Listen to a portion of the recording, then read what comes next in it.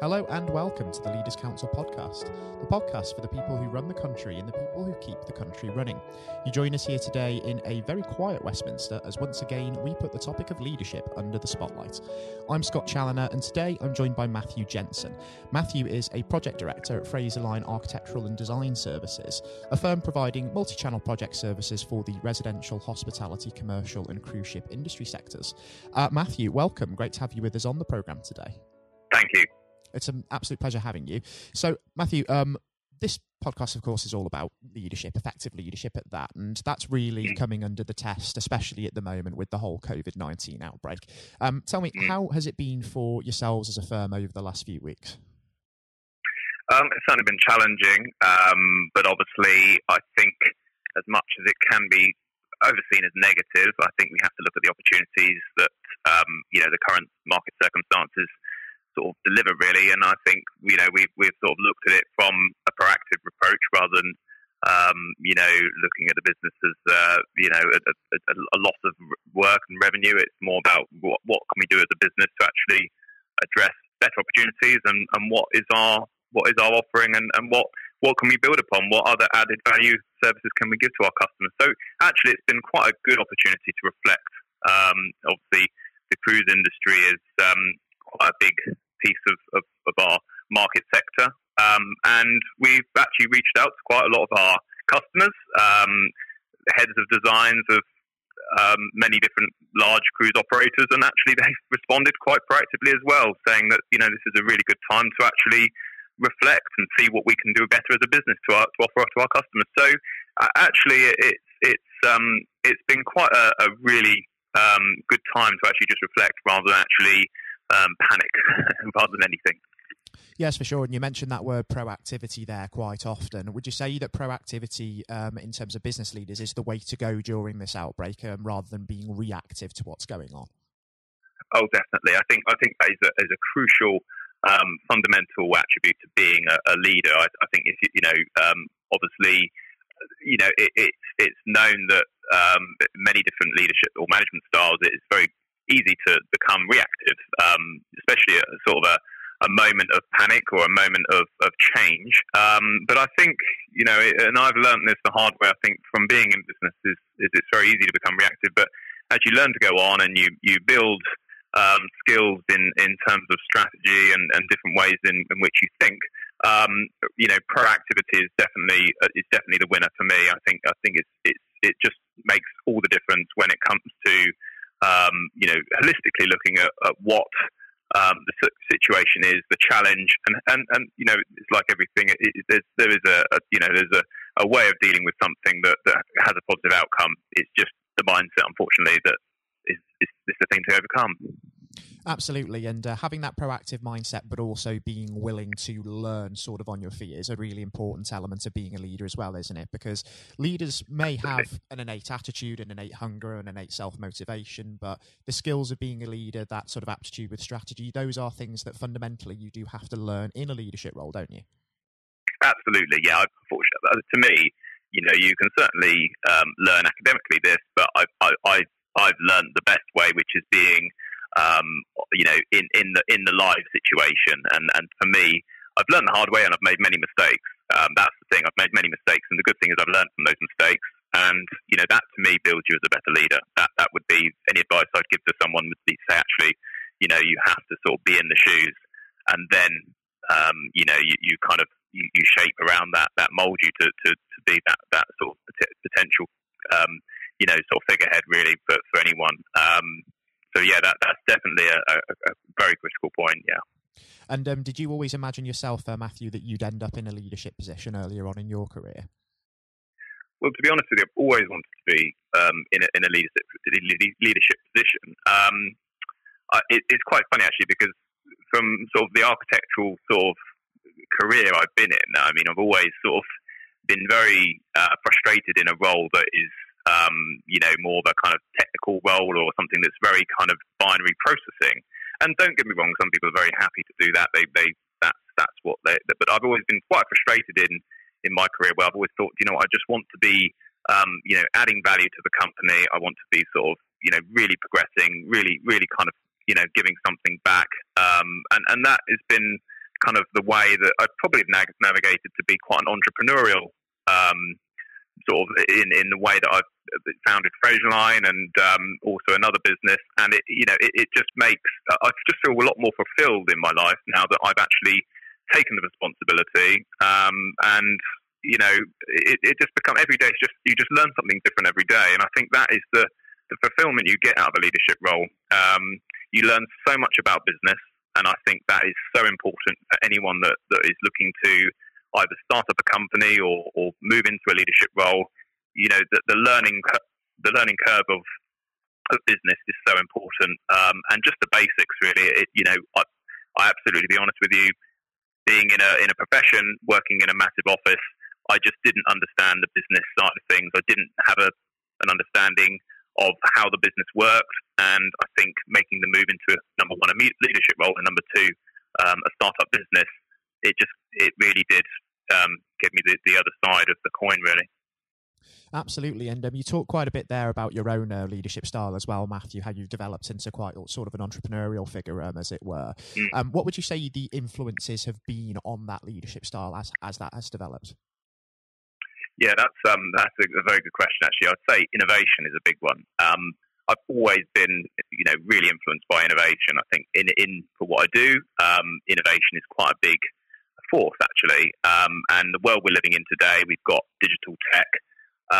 We've got so many changes happening now with the digital world, and also, a bit like with the COVID situation, things do change. And I think that has given me a definite sort of entrepreneurial, sort of, if you like, I guess a bias, really. I think, looking at how you can solve a problem, looking at an opportunity, and to potentially take that opportunity, route to market, and to build a business out of it, to me is just a really appetizing way of life. I think that is it's so rewarding. It's a sense of achievement, and also you're doing something. You're changing the world, and I always think about what Guy Kawasaki said. Fantastic speaker, and he did say about if you're thinking about starting a business just to make pure money, then you're probably not going to succeed. But if you're thinking about innovation to change and solve a problem,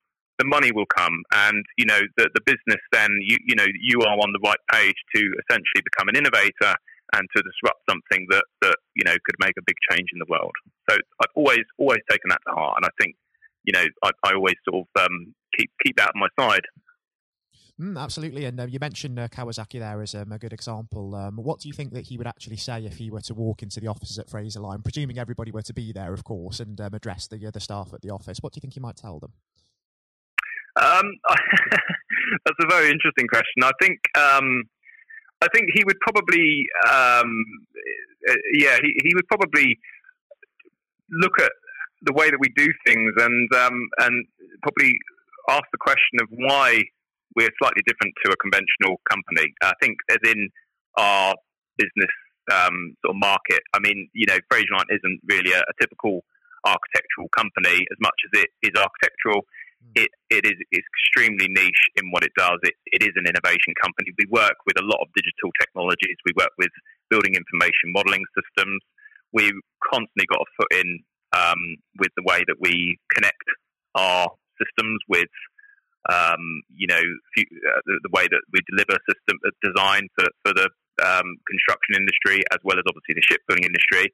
And I think that is something that, again, would probably come from the mantra of Guy Kawasaki, in a way that we are looking to innovate. And I think the saying is something like 1,000 flowers blossom or something. He comes up, but actually it's a really, really quite crude but very interesting term that actually would sort of allow us to sort of probably demonstrate what we're about. He also mentions about not having a mission statement for a business, and that's kind of the kind of typical golf clubhouse talk that old businesses or old style businesses would have had. And again, we don't have a mission statement because it's changing all the time. We're looking at one day changing the way that we use BIM for a cruise ship, which is a building information modeling system. And that actually is a great tool and adds value to our customers because they're actually able to see the data in a different way than what we would do if we were just a typical architectural company. So I would say he'd probably look at us as a very different sort of architectural company. I've always said I wouldn't want to just be a normal architectural company. I think we're more than that. We're looking at innovation, and we're looking at how we can deliver better design, but through the systems, add value. And we're very business minded as a company as well. We're very commercially minded. We want to make sure that whatever we deliver, the customer gets good value back. We get good value back, and obviously, we're really kind of delivering what we say we do. For sure, and it's really interesting as well, just looking at that situation hypothetically and thinking about what such a figure of influence might say in especially a scenario such as this. I'm conscious, Matthew, of running out of time, but before we do go about wrapping things up, do give me an idea of what you imagine the next 12 months will hold for yourself or Fraiserline, and what you really hope to achieve in that time, especially beyond the COVID-19 outbreak as well. Yeah, definitely. Well, it's a very timely question. We are looking at the moment. We've got a sister company called Paramount Limited, which is an affiliate of Fraiserline, and we are looking at Internet of Things technologies for the cruise line industry. So that's things like capacity movement monitoring, asset monitoring, and also looking at different ways in which we can also, again, I mentioned about the BIM systems for cruise liners, to allow facilities managers to actually look after their asset and manage that asset a lot better. We're actually looking at that. This is a great opportunity to look at that. It's something that the industry really needs. And we're going to be tethering the two businesses together to essentially look at how we can essentially deliver a foolproof system for our customers that it's not just delivering design, but delivering a future for the whole longevity of the asset. So that's making sure that our customers and our clients and our operators know exactly where to come when they want information about when they want to change something, or when they need to improve efficiency, or when they want to add further value. So we've got so many things going on at the moment. It's very exciting. We're all, the three of us at Paramount are very keen to move things forward and show the world that hopefully we can make a change. Absolutely. Even in these times of uncertainty, there's a lot of excitement and a great deal to look forward to. And I would actually love to have you back on the programme in a few months' time, Matthew, just to look at that retrospectively and really see how those hopes have been borne out once we get through the next few months. But for now, it's been an absolute pleasure having you on the programme, most insightful. And thanks so much for taking the time to come on today and share this for the benefit of the listeners.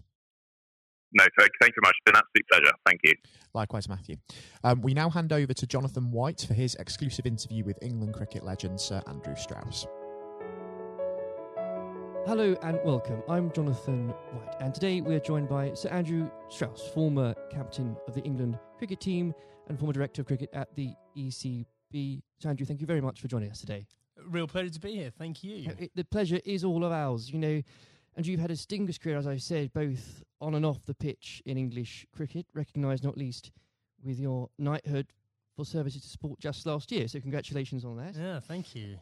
Now, there have been ups and downs in the career, like any career, including public and private disagreements with certain individuals. And on that front, I think what everybody wants to know, have you finally forgiven Marcus Trescothick for giving you that stupid Lord Brocket nickname? Well, my recollection was that it wasn't Marcus Trescothick who gave me that nickname. It was actually Mark Butcher. He's to blame. I think there were a lot of people. It was the senior England teams at that time who wanted to sort of put me in my place and make sure that I didn't get above my station. So thankfully it didn't particularly stick other than within those group of players. And you really did try and get on their nerves by getting above your station because, of course, in your first outing, you went on to score 112. Now, am I right in saying this, perhaps, that you only got there because Michael Vaughan did himself an injury? Well, that was the reason I got on the pitch in the first place. Yeah, absolutely. I mean, it's often sort of misunderstood or misjudged the role that luck plays in an international career or sporting career, full stop. And, I was waiting patiently in the wings for an opportunity, and it didn't really seem like an opportunity was going to come along. And then, I've only got injured in the nets, and there was my chance, and I had to kind of grab it with both hands if I could. And you certainly did. What was it like then to see your name being put up on the Lord's Honour Board after your first appearance? Yeah, look, I'd just been transported to a completely different world almost. I was a Middlesex player, I was captain of Middlesex, all my focus was on helping Middlesex sort of win the championship and whatever. And then a week later, I've scored a Test century, which is something I'd always dreamed out, literally all my life.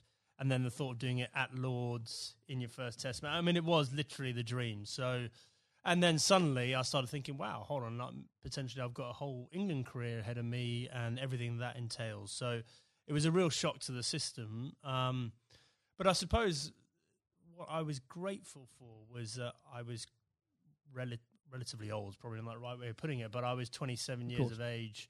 I was pretty comfortable with my own game. And I was also, I think, mature enough to understand that this was a great opportunity for me, but not to get carried away with it, which is unfortunately what happens with a lot of younger players. Without a doubt. And I think in those early years of your career, it's so important, I think you'd agree, especially when you're learning from other more experienced people. And this can be true of any field, whether it's sports or politics or business, to have somebody there that you can rely on or look up to for guidance. In those early days, was there somebody that you could say to this day that, thank goodness they were there for you? Well, I think in preparing me for international cricket, Justin Langer was a massive source of advice for me. So he was captain of Middlesex a couple of years beforehand and really helped me understand what I needed to do to get there. But then I think on the day-to-day basis, my wife Ruth played a huge role, just in terms of, because I think there is that real danger that you get carried away with it and you think international sport in that goldfish bowl that, you're more important than you were previously, or that whole world is the real world. And obviously all we know is that the real world, nothing's changed other than other people's perception of you. And you need that grounding. And again, that can be true of so many different areas of life.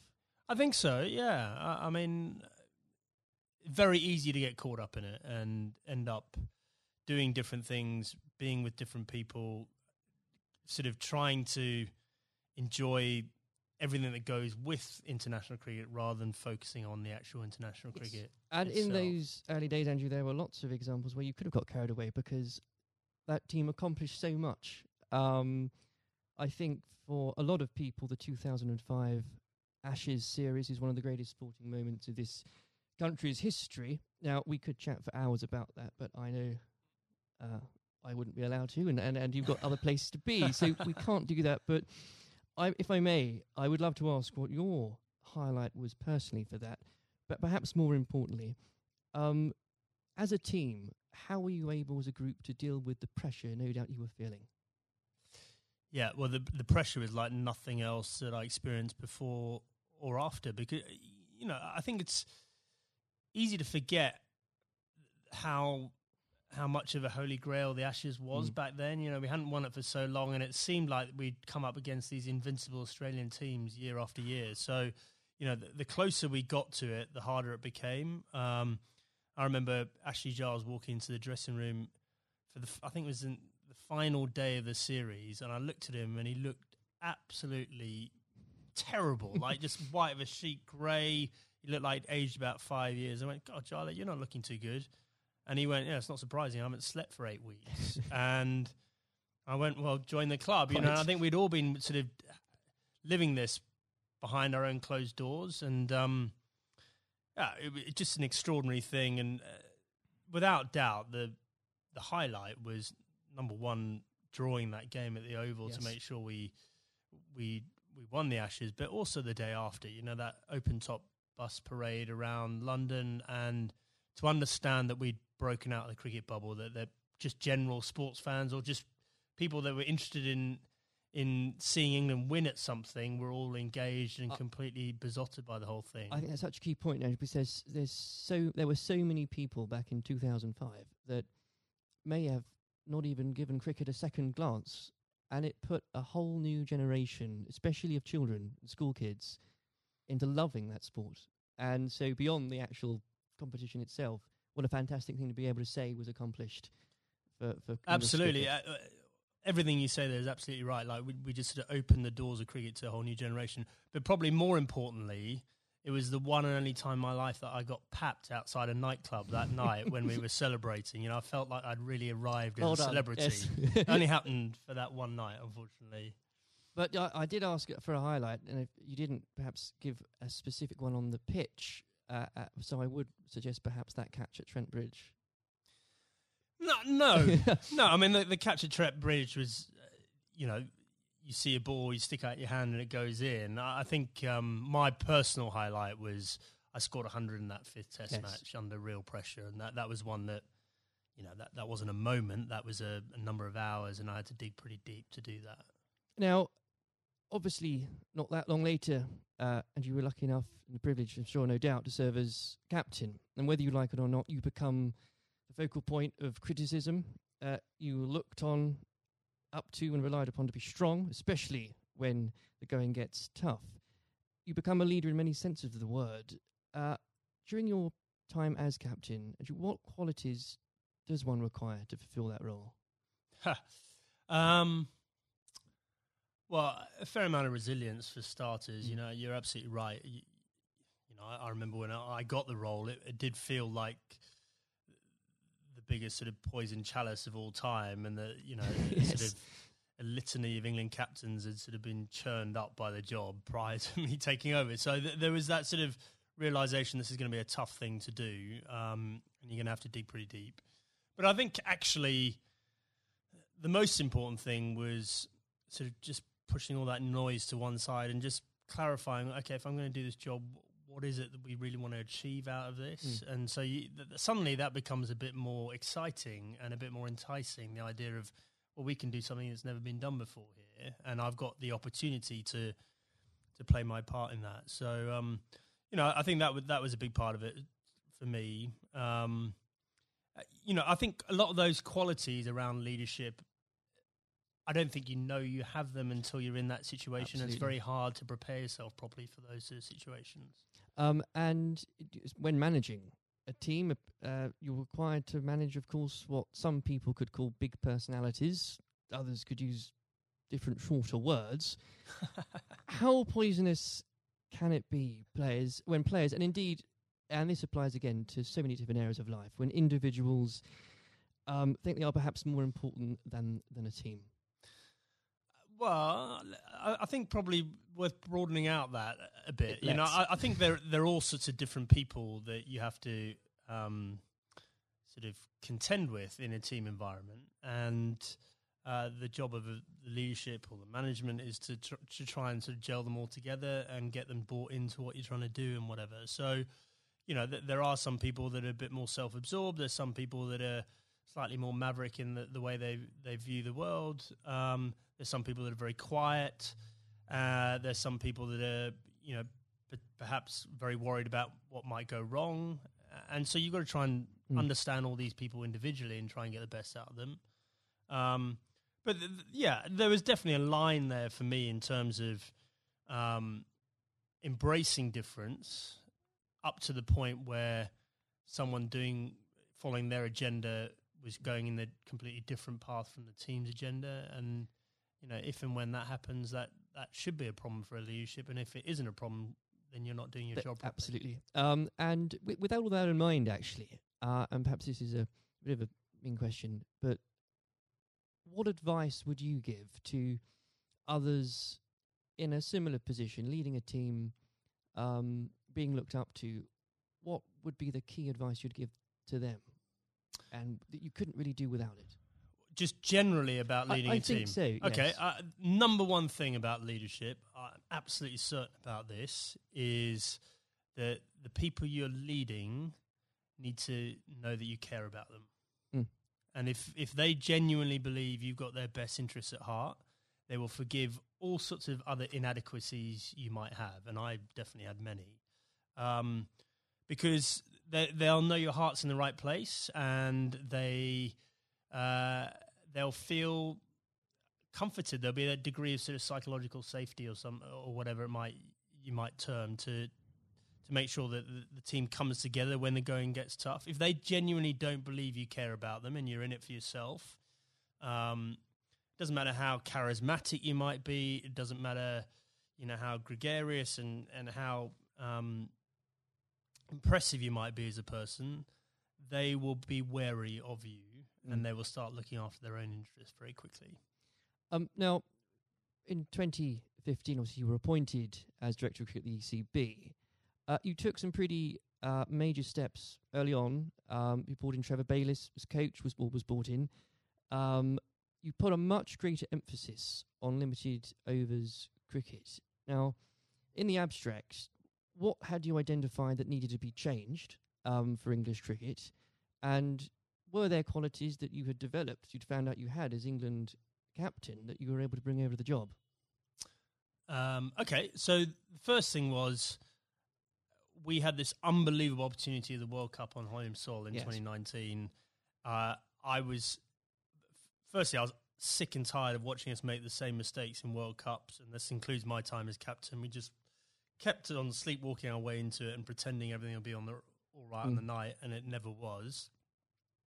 And so I definitely made it our priority to win that 2019 World Cup. I thought that was more important than anything else that was going to be taking place in my tenure. And I knew in order to do that, we had to completely shift our perception of white ball cricket. Quite a radical shift from what we were coming from. Yeah, but the rest of the game had moved on. And the rest of the game had understood that white ball cricket was playing an increasingly important role in both financially, but also in terms of players' focus and interest. Yes. And we had to move. In fact, we didn't have to move at times. We need to get ahead of the time. So, we had to completely shift both our philosophy, but also the way we played in order to do that. And I was very lucky having both Trevor Bayliss and Owen Morgan, who were prepared to sort of role model that and lead that through.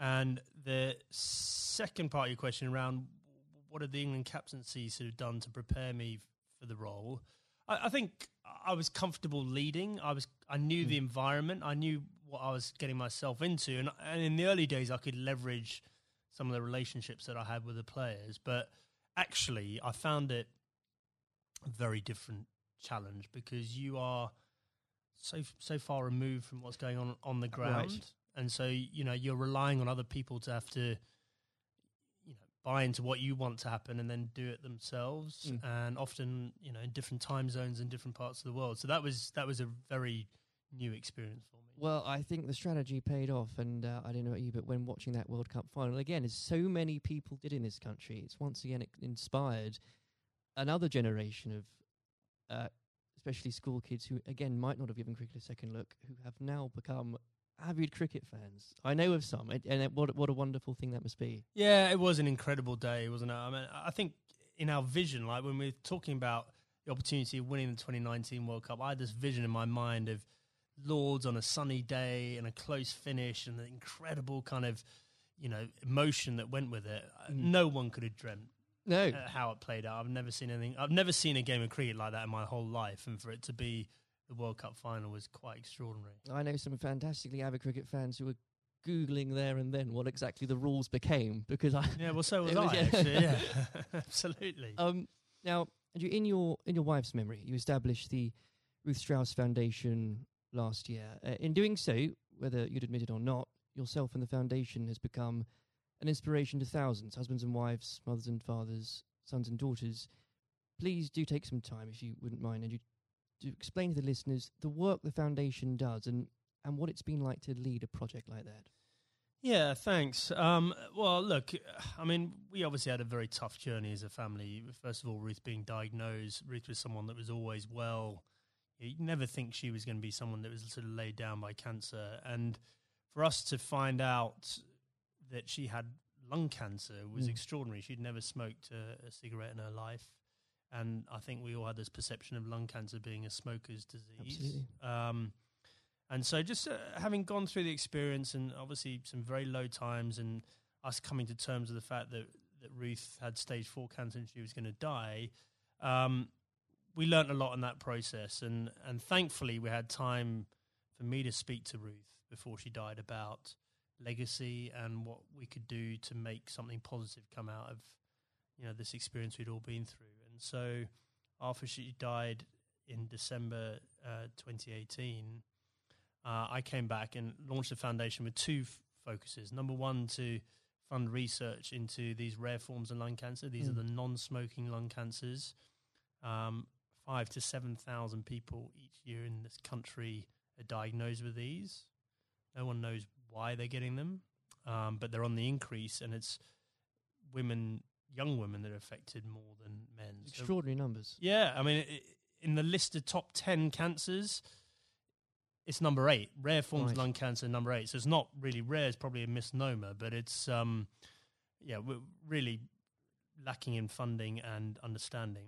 And then the second element, and probably this is in some ways more pressing, is to help cancer. Anyone who's got cancer who has an incurable diagnosis, to help them and their families prepare themselves for death.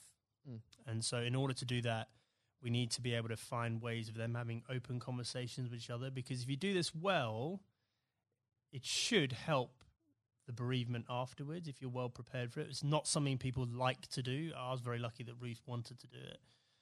But also we have to have that debate about the taboo of death and, effectively how uncomfortable we are talking about it, and certainly how bad we are preparing for it. If you think for a moment about antenatal classes before you have your baby, like how we're preparing you for how your life's going to change, and we do nothing around death, even though we're all going to experience it in one way, shape or form. And, I think as a society we need to be better than that. We've come a long way in so many different areas, and especially around mental health.